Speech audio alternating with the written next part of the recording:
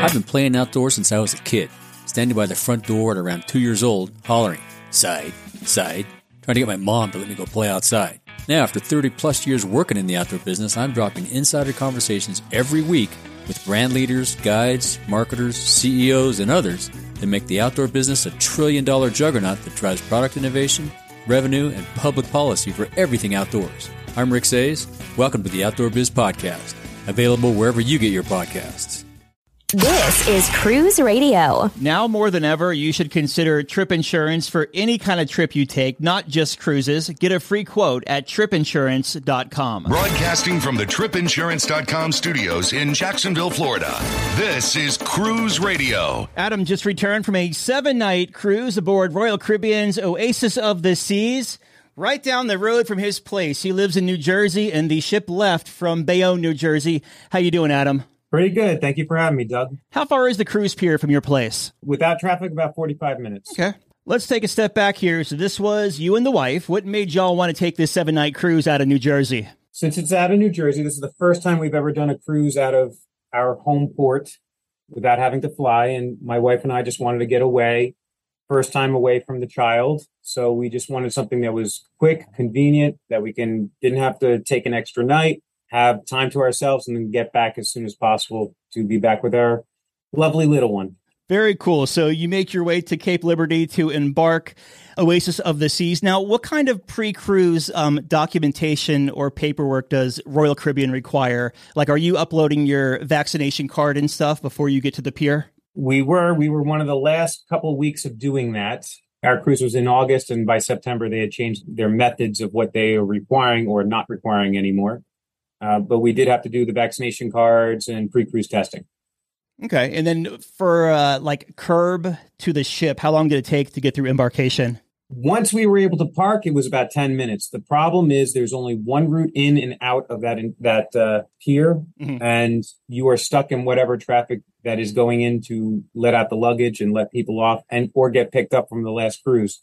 So if you do not get there really early, expect to wait in the car for about a half an hour. But once you get parked, it's only about 10 minutes through. How many ships? Is it just one? I know there's like it has a cargo area too there. How many cruise ships can it accommodate at one time? Is it just one? I would think just one. Yeah. All I've seen them sail from there is either one ship at a time. Mm-hmm. Okay. Gotcha. So you make your way on board Oasis. What were your first impressions of the ship? It was our first Oasis class ship. It was large. It was very interesting to have the neighborhoods. But surprisingly, it flows very nicely, and it does allow you to really figure out where you are based on what neighborhood you're in. Very cool. What kind of stateroom did you book on this 7-night cruise, and what did you think of it? It was a balcony Central Park stateroom. It was a standard one. It was not a suite or anything. It was a change of pace, doing a balcony that was not facing the water. But I gotta say, a balcony facing Central Park is very nice. They always have music at night. And whether it's a guitarist or a piano player, and it's soft music, and it's nice to sit out there, listen to the music, that fake cricket sound they have sometimes at night. It's actually quite peaceful, and it's just a different experience that some people might like. Yeah, I'm just curious, what was the decision, like the initial decision behind that inward-facing balcony? It was due to my travel agent having a special rate because they booked multiple rooms. Awesome. And so we were able to get that cheaper than we got, or about the same price as we would have gotten in an interior. Do you think you'd do it again? Oh, absolutely. Yeah. If the price is right, obviously. Gotcha. Let's talk about dining on board Oasis here. And we'll start at the top at the Windjammer, which is the buffet area. How was the food, the quality, the service, and everything up there? My wife and I had the ultimate dining package. So we did experience as many restaurants as we could, both complimentary and specialty. And we did try the Windjammer a couple times. But I must say, of the Windjammers of Royal Caribbean, this was probably my least favorite. And it's not because the quality was any different. The quality was the same. It just seems that on those Oasis class ships, or at least most of them, the Windjammer size was purposely shrunk, and it's not nearly as big. And you have more passengers. And if they don't know the other restaurants, all those other restaurants that are on the ship, and they all end up going there, which a lot of them do, you have less options, less chairs, and just more crowd. So we were only there a couple times because of that. Gotcha. Now, did you do any nights in the main dining room, or do you do all the like specialty restaurants the whole cruise? The only main dining room we did was a breakfast, and that was very good. But we did not do main dining room for dinner. Well, let's talk about that ultimate dining package you got. So let us know where you dined and what you think of it. Let's start with, we did Giovanni's Table twice. It's the Italian restaurant located in Central Park. Very good food, very good quality. The service was phenomenal. They offered us multiple entrees, even though I'm not sure if they're supposed to do that. It was just very good. I can't say enough about how on top of it and the quality they had there.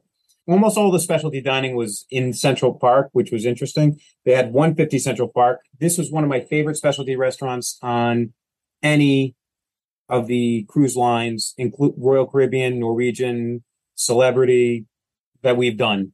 It was just very, very, very good quality. I would put that restaurant up against anyone's. Mm-hmm. Chops Grill, also in Central Park. I liked it. Pretty much hit the nail on the head for every other Royal Caribbean Chops Grill that's out there.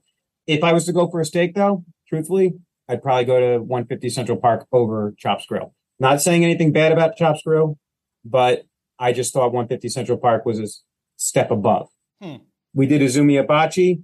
Very good restaurant, as always, is a hibachi restaurant. Very good quality, very good show. Surprisingly, on this ship, though, there was only, I think, 1.5 tables of hibachi.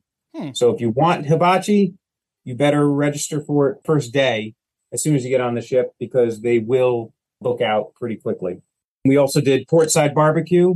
We did that for lunch. And the one thing I got to say is that one I did not find very good. We found that we would rather go to the complimentary restaurants over Portside. Maybe we just ordered the wrong things. A couple of the other customers that we met at the restaurant, they said if we tried some other things that we probably would have liked it better, but we found a lot of the food very bland. Okay. And finally, Playmakers. Again, Playmakers, great bar food. It's definitely worth the price, even without the dining package. Someone might want to go there to avoid crowds in other places, and it's definitely worth trying their desserts and their wings or their pulled pork sandwiches. I liked all of it. So what is the difference between 150 Central Park and Chops? I would say the difference is just what they offer. It's a little bit different other than the steaks themselves. They offered a pork dish, which was phenomenal, some seafood dishes, which were great. And the desserts were more natural ingredients, I think was what they were promoting. But I just found the quality and the variety that they offered at 150 Central Park just to be a step above almost any restaurant I've had on a cruise ship. And the Portside Barbecue, you said you didn't really care for that much. Was it just like not authentic barbecue to you? We got the mac and cheese. It was extremely bland. We got the pulled pork sandwich. I much preferred the sliders stuff that they offered at Playmakers than there. We also ordered fries and cornbread. They did not stand out by any stretch of the imagination. Other passengers did recommend the smoked turkey and said that was really good. But again, we didn't order that, so we did not try that again. Gotcha. Okay, fair enough. How about the entertainment on this 7-night cruise? What did you and the wife think about it? The theater show was Cats, so that's a very dated show, so we did not want to go see that one. Mm-hmm. But the other two they had were the ice skating show. I can never say enough wonderful things about Royal Caribbean's ice skating shows. Every single one I've been to on any of the ships has been top notch, and this one was no exception. And the Aqua 80 show, which is their water show, there's nothing like it on any other ship. I don't know what else to say. Those aqua shows are very unique, entertaining, different, and just phenomenal athletes. The best way to describe it, it's like world-class athletes from Olympics, from gymnastics, diving, tightrope walking, and synchronized swimmers, all in some kind of choreographed show with music and lights. Yeah. It is phenomenal. Not to mention the logistics behind all that, with the direction the ship has to be sailing, the wind speed, everything taken into account for them to jump off that high dive. I was pointing out to my wife, and just like all of a sudden someone's at the top. I was like, you better look up there. And you all of a sudden are surprised because the spotlight all of a sudden goes on someone that's so high up and they are diving into something that's really not that big. And you're like, all you can say is, wow. Yeah, it's unreal. How about music around the ship, like any local bars or venues that may have played like live cover bands or acoustic players or anything like that? All the music and entertainment on the ship was above average of very good quality. We sat in the pub, listened to the guitarist there for a while. The Central Park, we listened to multiple nights because right on the balcony, and if you ate al fresco at any of the restaurants, you also got that music. And it really felt like you weren't even on a ship. It felt like you were maybe outside in Central Park with someone busking music. It was just very, very calming and just a very good ambiance that they had going on. And also, I think they had the roving piano player that was in elevators every now and then, who's funny, entertaining, and it's a surprise when it happens. The entertainment never lacks on Royal. Yeah, for sure. Did you do the zip line by chance? Yes, we did both the Ultimate Abyss and the zip line. What'd you think? It's a novelty. It's fun to do. I would definitely worth doing it. If you're going to do it, remember that you must have closed-toed shoes and you must have everything put away. You can't be wet. Otherwise, you're going to be running back to your room to do it, to get the stuff off you and to be able to ride it. The Ultimate Abyss, I thought, was a little bit more than a novelty. That was actually a lot of fun going down it. It's something to try. I would definitely recommend doing it at least once. With the Ultimate Abyss, I have this paranoia of getting stuck in water slides and closed spaces. I won't dare step foot on a Norwegian water slide because it would just scare the heck out of me. But do you go fast enough where you don't have to, when you're on that potato sack, do you go fast enough where you don't have to worry about stopping when you're going down? Yeah, you're not going to stop. If you overcome the fear of going fast down a slide, then you'll have no problem going down it. It's not. You're never going to get stuck on that thing. Gotcha. And how were the sea days as far as crowds and congestion? Interesting. You would need, let's put it this way. The double occupancy full ship, as they list on the websites, is 5,400 people. We sailed with 6,300 people. And the max capacity, as according to the crew, was 6,700 people. So more than double occupancy, almost approaching their max capacity that they can have on the ship is what we had. If you do not get upstairs to a chair by 9 o'clock in the morning, you're not going to be able to get shade, or you're not going to get a chair that you want, most likely. It was packed. There's always chairs available on the sun deck or something along those lines. But if you wanted shade, you got to get up and get your chair. How does Royal do? I know that these bigger Oasis class ships kind of pull the connection from the water away just a little bit, but as far as the pool space, is it a big enough space for carrying 6,000 plus passengers? I mean, the pools were crowded. They definitely were. That made us not want to go in it at times, depending on how crowded it was. But overall, I mean, they did have 4 pools in the main area, and then they also had the solarium, which also had a little pool and tubs over there. So they did spread everyone out pretty well, but it can get crowded with 6,300 people on the ship. Yeah, for sure. So as far as lines for the buffet or specialty restaurants or anything like that on sea days with that many people on board, was it challenging at all?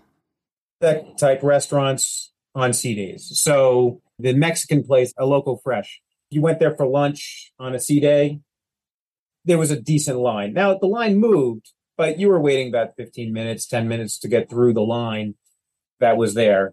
The buffet, I already mentioned I would not recommend going to the buffet when there's that many people. Windjammer, that is. The Solarium buffet, though, was something I would recommend going to. It is lesser known than the main buffet in Windjammer.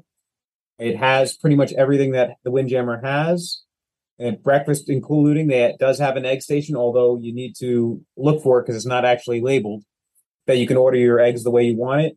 It has all the other foods that you would want at breakfast, and it's just less of a line. So Solarium Bistro, which is the buffet by the Solarium, I would definitely recommend. But yes, depending on which restaurant you went to, you could hit lines. And how about Sorrento's and what is it called down there? Cafe Promenade? Both Sorrento's and Cafe Promenade could have lines at times, but we found that if you just went down there just to grab a slice of pizza, it was okay. Gotcha. And we always do grab a slice of pizza here and there at Sorrento's just because it's a good option. Mm-hmm. Oh, yeah. Always.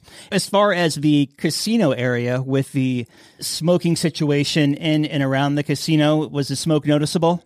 When you weren't in the casino, it wasn't really noticeable, but when you were in the casino, it was noticeable. Mm-hmm. That's the one thing I got to say that Norwegian does is with their enclosures that they're starting to do on their ships, it does make the smoking section a true smoking section and the non-smoking section a true non-smoking section. I would hope that the other cruise lines start to copy because that would help a lot.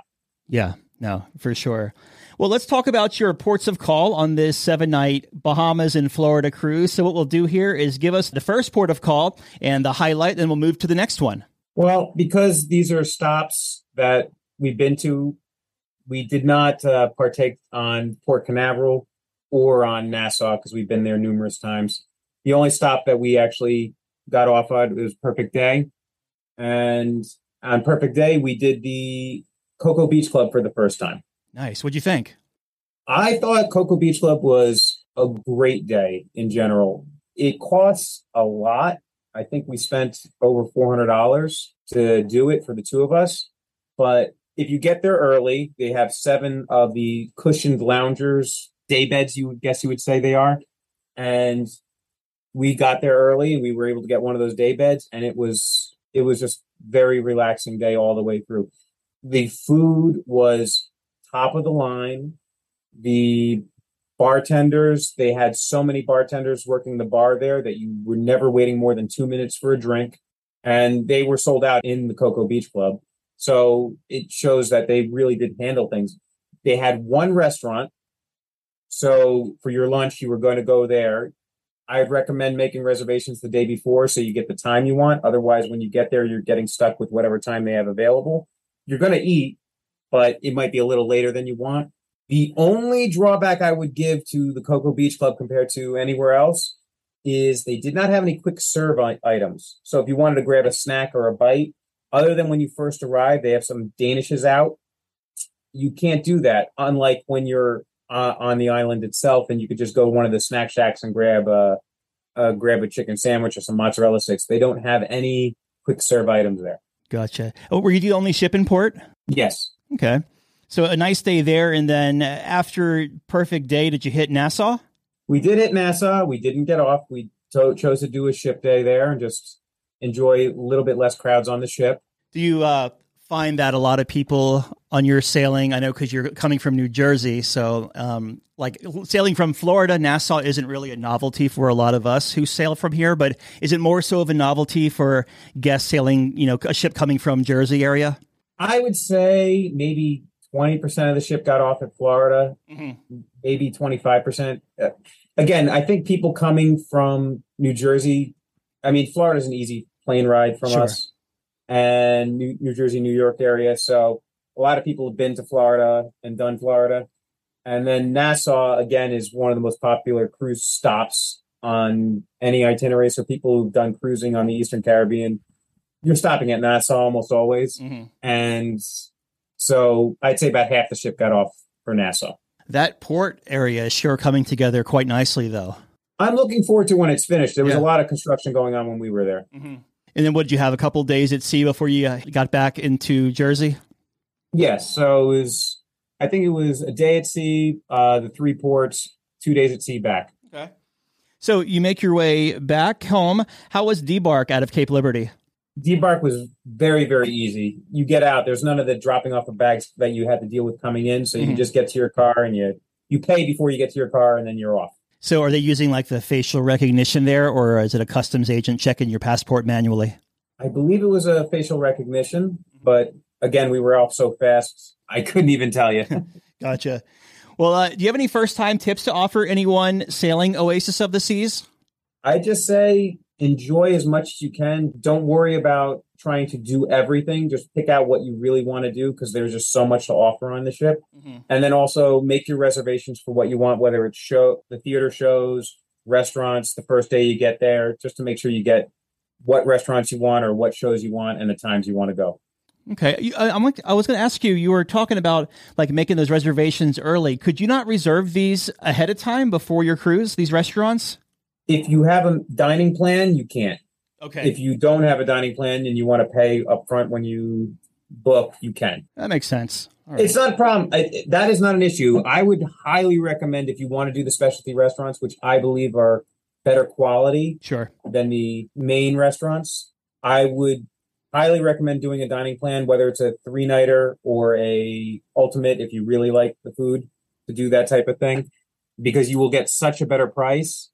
And as long as you make the reservations on the first day, you will get the times you want. Gotcha. It's not a big deal. The only one that you will struggle with is you really need to make the reservations for the hibachi first thing, because there's just so few seatings on the Oasis class ships. I was just talking to someone yesterday. I was interviewing someone on a Norwegian ship, I believe it was, and we were talking about teppanyaki restaurants on board ships and how much they've changed. Like now, like the Norwegian Encore or Norwegian Prima has like 10 tables in there, where when they first came out, 10, 13 years ago, maybe 1 or 2 tables, and they call it a teppanyaki restaurant.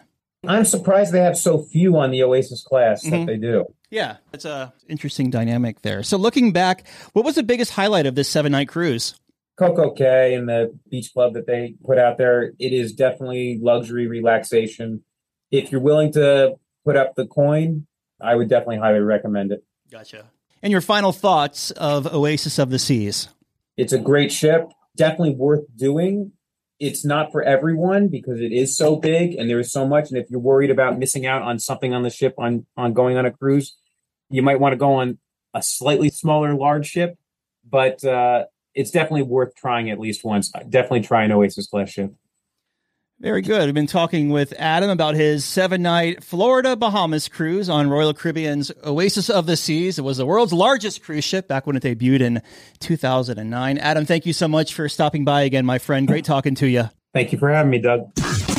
Have a question or a comment for the show? Yeah! Send an email or voice memo to Doug@cruiseradio.net. A big question we get at Cruise Radio is, how do I know if I need trip insurance? Simple answer. If you're getting on a plane, taking a road trip, or getting on a cruise ship, you need to have travel insurance. Hey, it's Doug Parker from my friends at tripinsurance.com. Not only does tripinsurance.com protect your vacation investment, but it also gives you peace of mind in case anything were to go wrong on your trip. How do they do it? They offer 3 different types of trip insurance policies. Good, better, and best. One policy for every vacation budget. But it doesn't just stop there. They're up to 40% lower when you shop around on other comparison sites. Plus, tripinsurance.com offers 24-hour customer support before, during, and after your trip, online claims assistance, and travel alerts to let you know what's going on at your destination. But find out for yourself. Check out tripinsurance.com.